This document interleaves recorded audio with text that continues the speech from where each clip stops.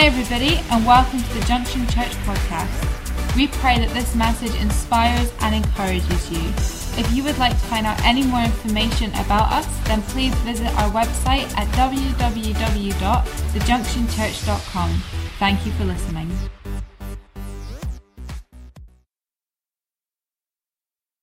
You know, tonight I want to speak about the life hack of how to experience transformation. I reckon that pretty much everyone has read something about how to transform your life, and there are a lot of magazine articles about how to transform your life. Generally it's in a really short space of time, and it gives you the impression it's really, really easy. And they go, you can always get a six-pack in 6 weeks.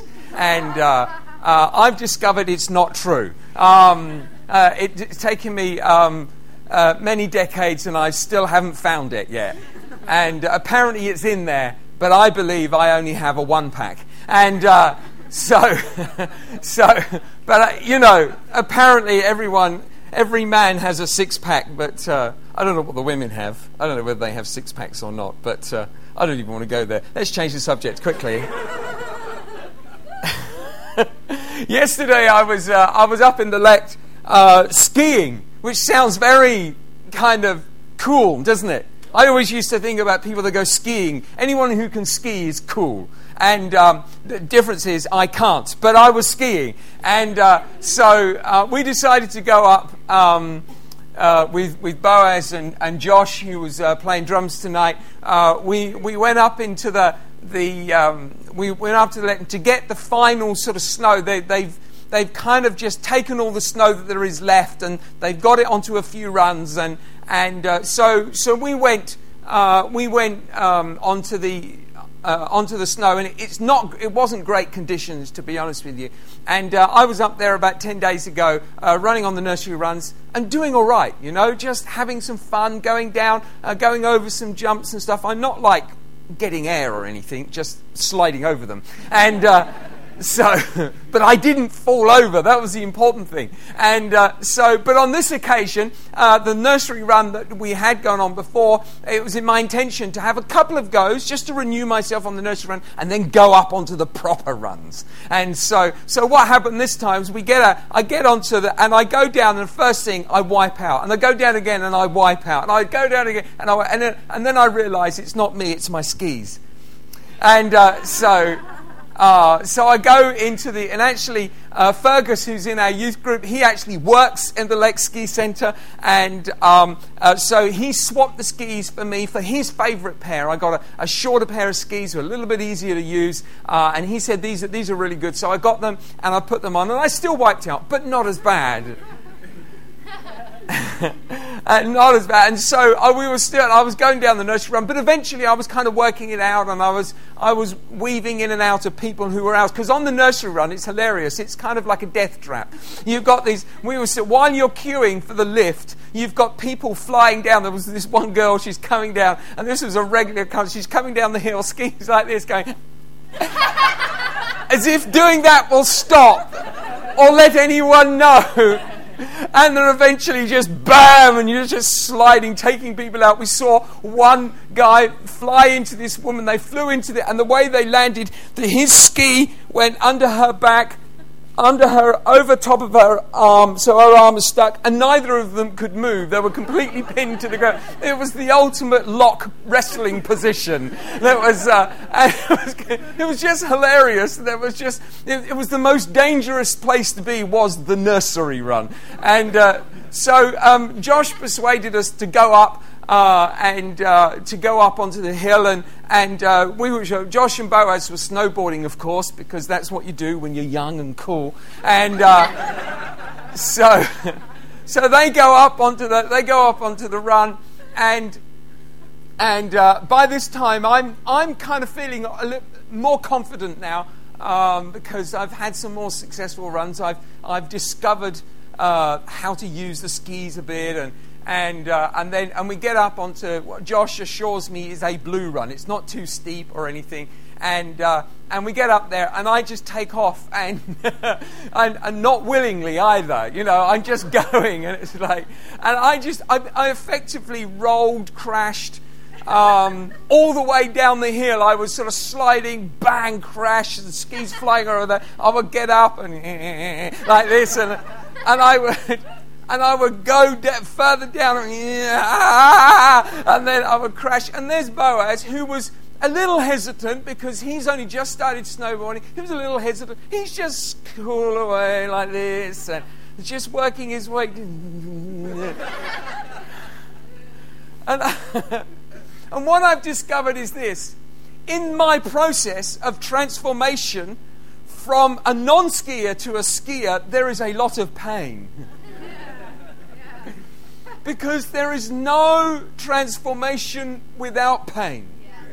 It says here in 2 Corinthians chapter 7 and verse 8.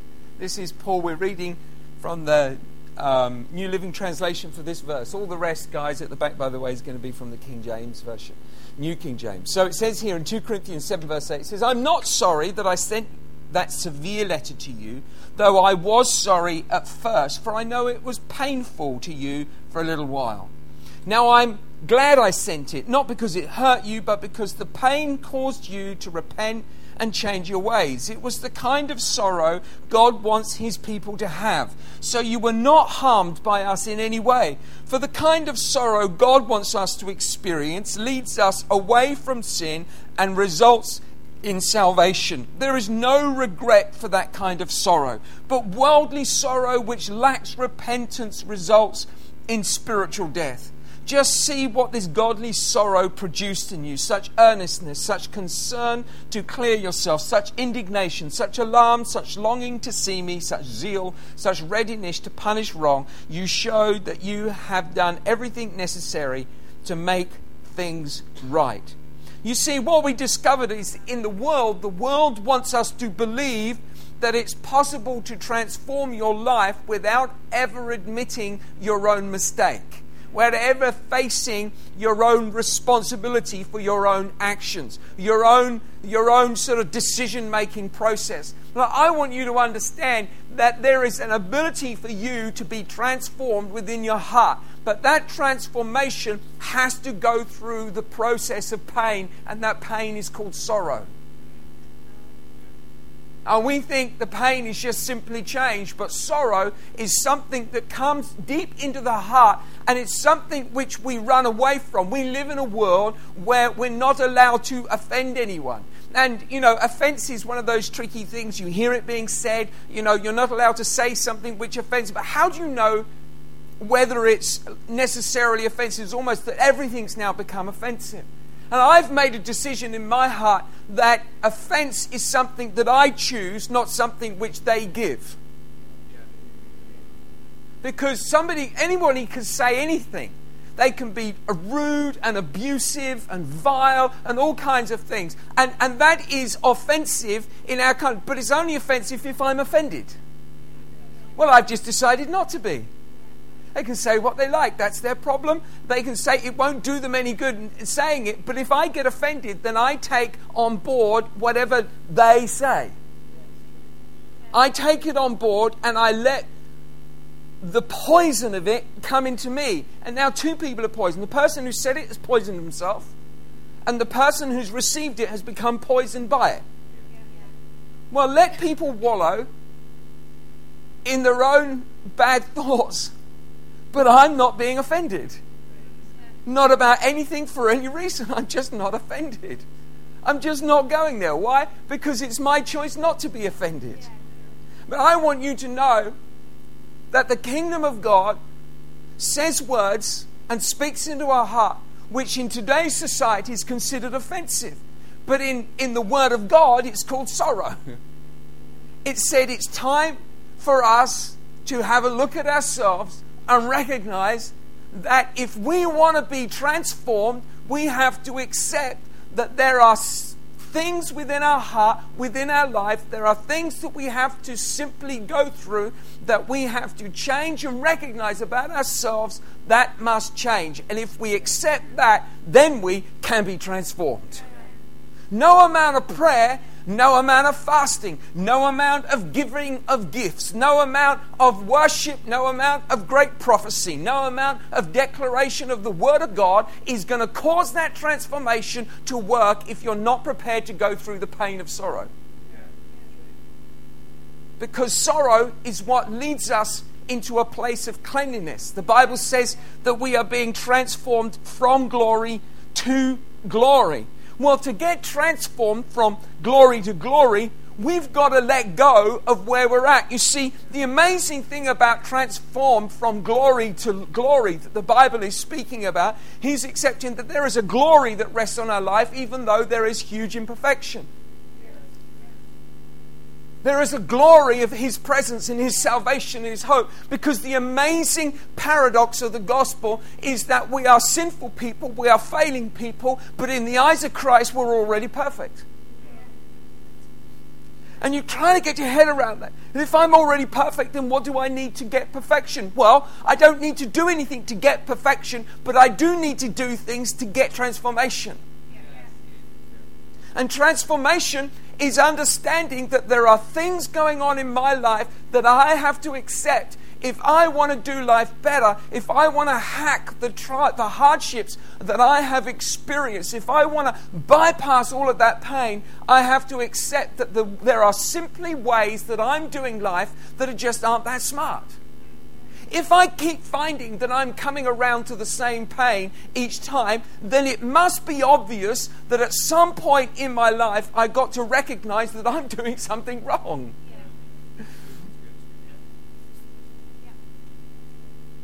And you know, I've discovered this. I've discovered that I haven't experienced any transformation or any breakthrough without pain. I've discovered that every great breakthrough in my life has come through by pain. And that is the hardship of life. That's the thing, because we don't want to feel pain. We don't want to feel those things. We just want to feel the love, soft, just nice Jesus coming and holding us, and the rich power of the Holy Spirit and His presence to richly just flow over us and tell us it's all going to be okay. And this is the thing, it is going to be okay, but He wants us, He doesn't just want it to be okay, He wants it to be better. He wants us to be, that there is far more that He has ordained for our life than we can possibly speak or possibly imagine. How do I go from glory to glory? At some point in this life that I'm living, I have to accept and go, you know what? Perhaps there's something in my life that I'm not doing that smart. Maybe there is something in my life that I'm just doing wrong. And that's the thing that we come to. Now, this is the issue of doing wrong. It's in the Bible, it's called sin. And we struggle with the word sin because we don't really feel like we are sinners. We live in a society where the word sin is it's so kind of like cliched. And it's cliched to certain things. I haven't sinned, I didn't kill anyone. Hopefully. I haven't sinned, I haven't stolen anything. I haven't sinned, I haven't lied. That's a lie. I haven't. There's a great debate and discussion about how much we lie. It turns out that everybody lies every day. And they've done a huge study on it, which is a bit tricky. You're left going, okay, so we don't know. I haven't deliberately lied. I haven't told a long, big story. I haven't lied much. So, I haven't sinned. We think of sin. I definitely don't do drugs, so I'm not a sinner. Coffee, but I'm not sure that... You weigh it up, gives you a good feeling. Is it a drug? There are sins. We speak about sin, but this is what the Bible says about sin. Go with me, will you, to Hebrews chapter 9. Because I want you to see that we have to come to a point where we could admit our own mistakes. And that is found in Hebrews 9:14. It says this. In Hebrews 9:14, I'm going to read from the New King James Version. He says, how much more shall the blood of Christ, who through the eternal Spirit offered himself without spot to God, cleanse your conscience from dead works to serve the living God? What is it that we should repent? Earlier in Hebrews, it said that we should repent from dead works. And dead works is something different from just sin. Sin is about that deliberate act of rebellion against God. Sin is something which you know you're doing it wrong, but you do it anyway. You remember, as children are really good at that, aren't they? And you may remember as a child, you know it's wrong, but you do it anyway. Even while I'm telling you, images are flashing up in my mind as a child. And just one image, I remember as a child, getting a Kit Kat. Now, a Kit Kat for me, as a kid who was quite poor, was a magnificent thing. It was like this rare treat that I got this Kit Kat, and it would come, I don't know if they still do, in a silver foil wrapper. Do you remember that? It would come in a silver foil wrapper, and then a sleeve would come over it. I don't know if you can still get them, but they get them like that. But I took off the sleeve and I ate the Kit Kat, and I've got this foil, and I thought to myself, and I just started rubbing it on the wall in the toilets, and I discovered I could write things. I graffitied the toilets aged 8, and I started. The only foolish thing is I put my name, and and yet worked that out. You see, I'm an early graffitist. It was early in my career. But I knew it was wrong, and it was an amazing. Don't try it, but it works on that kind of glossy paintwork that school toilets are painted with, and it just brilliant. And I wrote all over it, and then I was the one who had to clean it off, but it didn't clean off very well, and I was in there for hours. But I knew it was wrong. That's sin. Sin is something, but dead works is something else altogether. Dead works are things that we think we should do, things we want to do, but they're not things that God has asked us to do. And the Bible says, if you want to be transformed, it's not sin that specifically, sin is an issue, but it's not sin we're talking about. We're talking about dead works.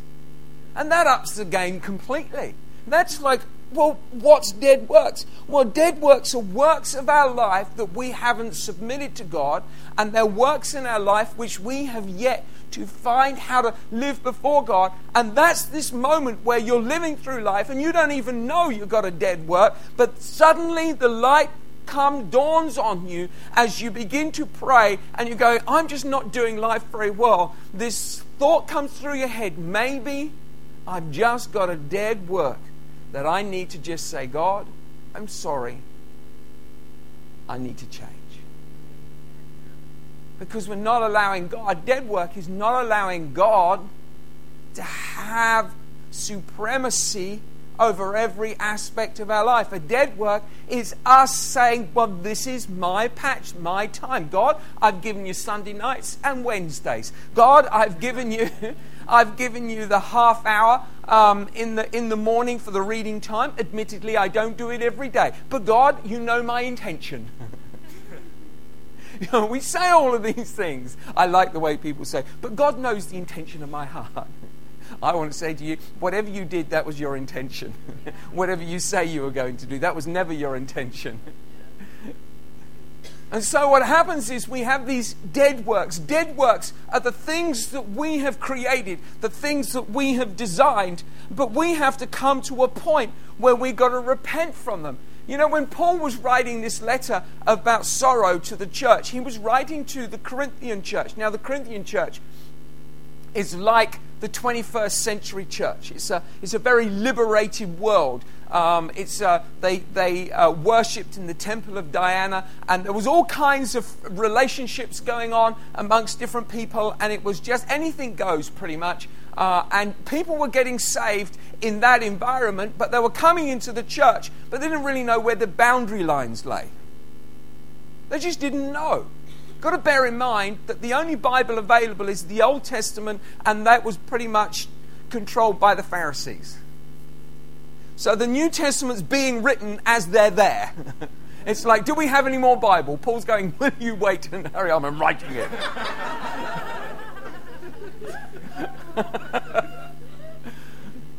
So they're writing the Bible as they go.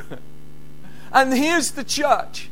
They don't know the boundary lines. They don't know what their responsibilities are. They've given their life to Jesus. They've repented all of their sin, and then they're still up to stuff they shouldn't be doing. And Paul comes along and he goes, listen, I understand that you've got a fella there and he's has a rather immoral relationship with his mother. Could be his stepmother, we're not sure. But it's kind of like, even in today's society, it's still a bit of a kind of, yeah, no, that's not really right. We don't do that. And so in the church, they were going to, but the church was kind of like, it's okay, you know what, we just love Jesus, and Jesus forgives everybody, and it's all grace, and it's all okay. And Paul is going, look guys, that's not okay. If you want to go from glory to glory, you have to deal with this. It's called a dead work. It is a sin, but it's a dead work because they didn't really know what they were doing. And once they realized what they were doing, then they knew that it was wrong. Then they began to realize that they could change. See, sometimes we just don't know what we're doing. But once we do know what we're doing, the opportunity for transformation of our lives is found in our repentance.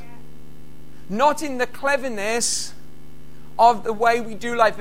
We think that if I can be transformed, I'm going to be transformed if I just pray louder, if I read the Bible more. But it's not found in that. The transformation is found in your repentance, because your repentance leads you into a place of closer unity with God.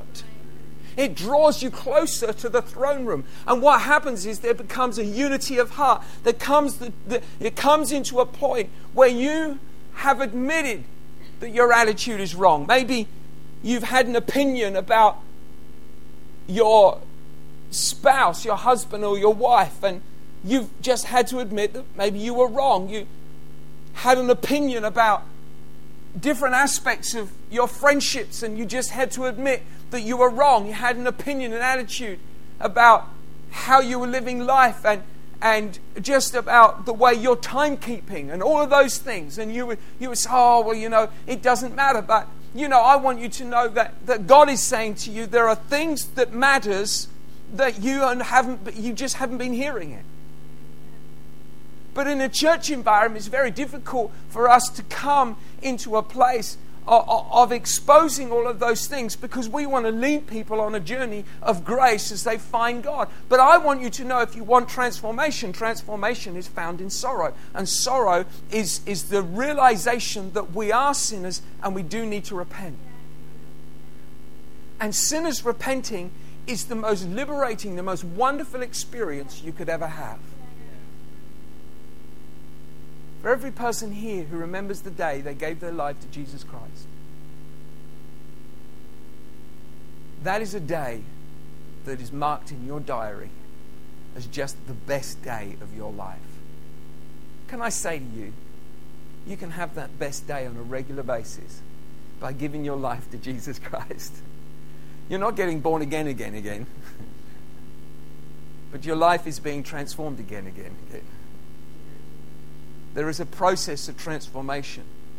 When I go back up the Lect, the next time it snows, I don't think I want to go up on that sloppy ice again, but the next time I go up, I want to come into a place where I want to be able to just ski. I want to be able to, but I know that I can't get there until someone has told me what I'm doing wrong. I can't get. I said to Cheryl, I texted Cheryl, I said, the boys have gone up on the Blue Run. I've decided to go back to the cafe. I'm too old, too tired. And I've had an awesome day, but I can't get from that next point, from there to there, until someone's telling me what I'm doing wrong. Just can't do it. Just can't work it out in my own head. You know what? The Bible says, let's go back to James, because I want to do this before we get to this level. It says, just see that this godly sorrow produced in you such earnestness, such concern, such to clear yourself, such indignation, such alarm, such longing to see me. You see, it was Paul's letter to them. He exposed it, and they desired to spend time with him. Their longing for him is what enabled them to come to a place and go, you know what, we accept that we've made a mistake. This is a mistake. We didn't realize we were making a mistake, but we do now. And so they were able to change. They were able to come into a place of rightness, and the transformation that God was able to continue to move in the Corinthian church, doing extraordinary works, extraordinary miracles. I want you to know that God is leading you into a place, if you're prepared to come before men and say, do you know what, I just want you to know that I need to repent before God. You're able, you know, it says of the son, prodigal son in Luke 15 verse 20. Let me just read this to you. It says, so he returned home to his father, and while he was still a long way off, his father saw him coming. Filled with love and compassion, he ran to his son, embraced him, kissed him. His son said to him, Father, I have sinned against both heaven and you, and I'm no longer worthy of being called your son.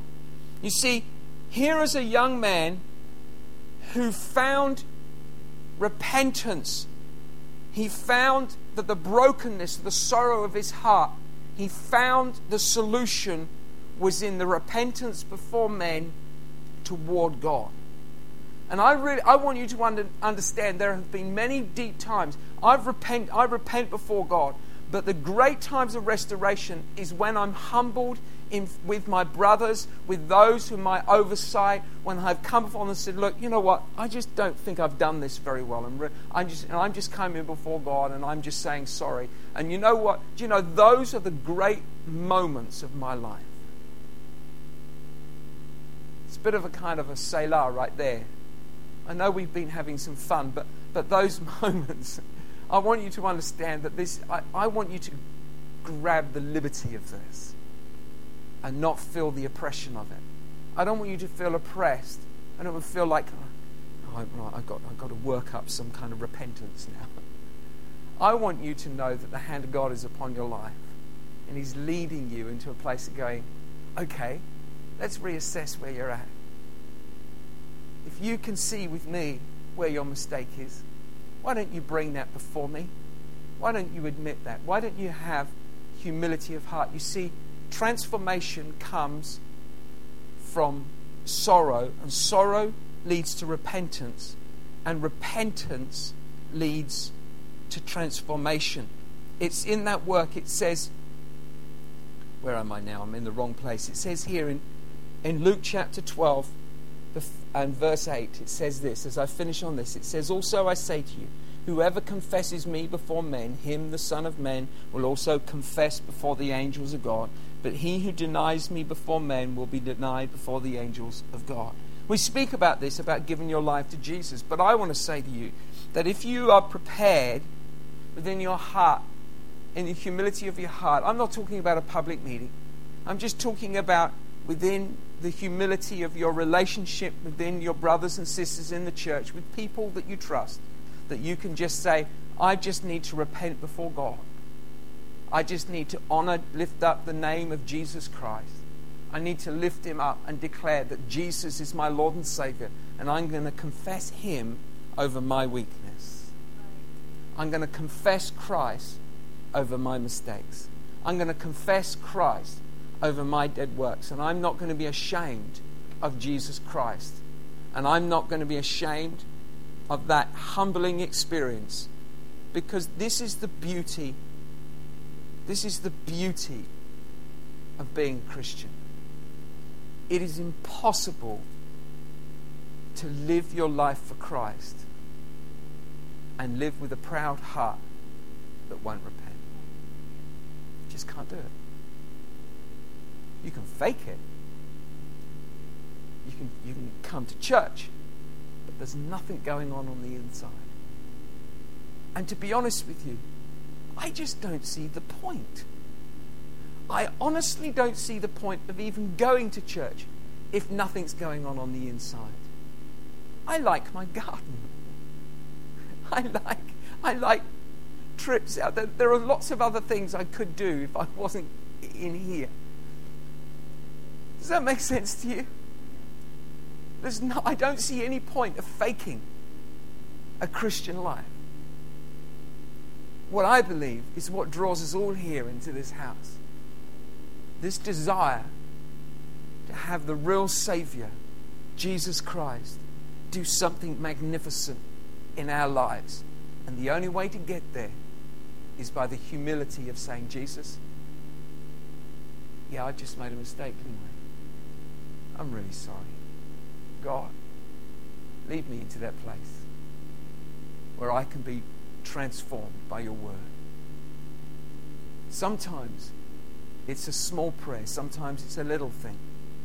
Other times it's heart-wrenching. There have been heart-wrenching moments in our lives. Heart-wrenching when I've discovered that I've had a bad attitude and I've even verbalized that attitude. And sometimes you just like it just gets in you, and before you know where you are, you're confessing all sorts of negative things, and then you have to stop and you come to a point and go, God never called me to this. I wasn't called to this kind of confession, this kind of verbalization. And you come before God and you repent. And suddenly your world gets transformed again. The weight of the sorrow. See, the world promises you a six-pack in 6 weeks. But it brings no relief because you never get it. You never get it. It says you can have transformation without the sorrow, but you never get the transformation. It never delivers on the promise. And that's why the sorrow remains. I would rather have the sorrow of God's exposure of my sin, realizing that I have an eternity of joy when I recognized at that small moment in time I've made a mistake. But God's love and grace for me leads me into a place of complete redemption, and now I'm transformed. Thanks for listening. If you have any questions or you'd like to find out contact information or service times, then don't forget to visit our website www.thejunctionchurch.com.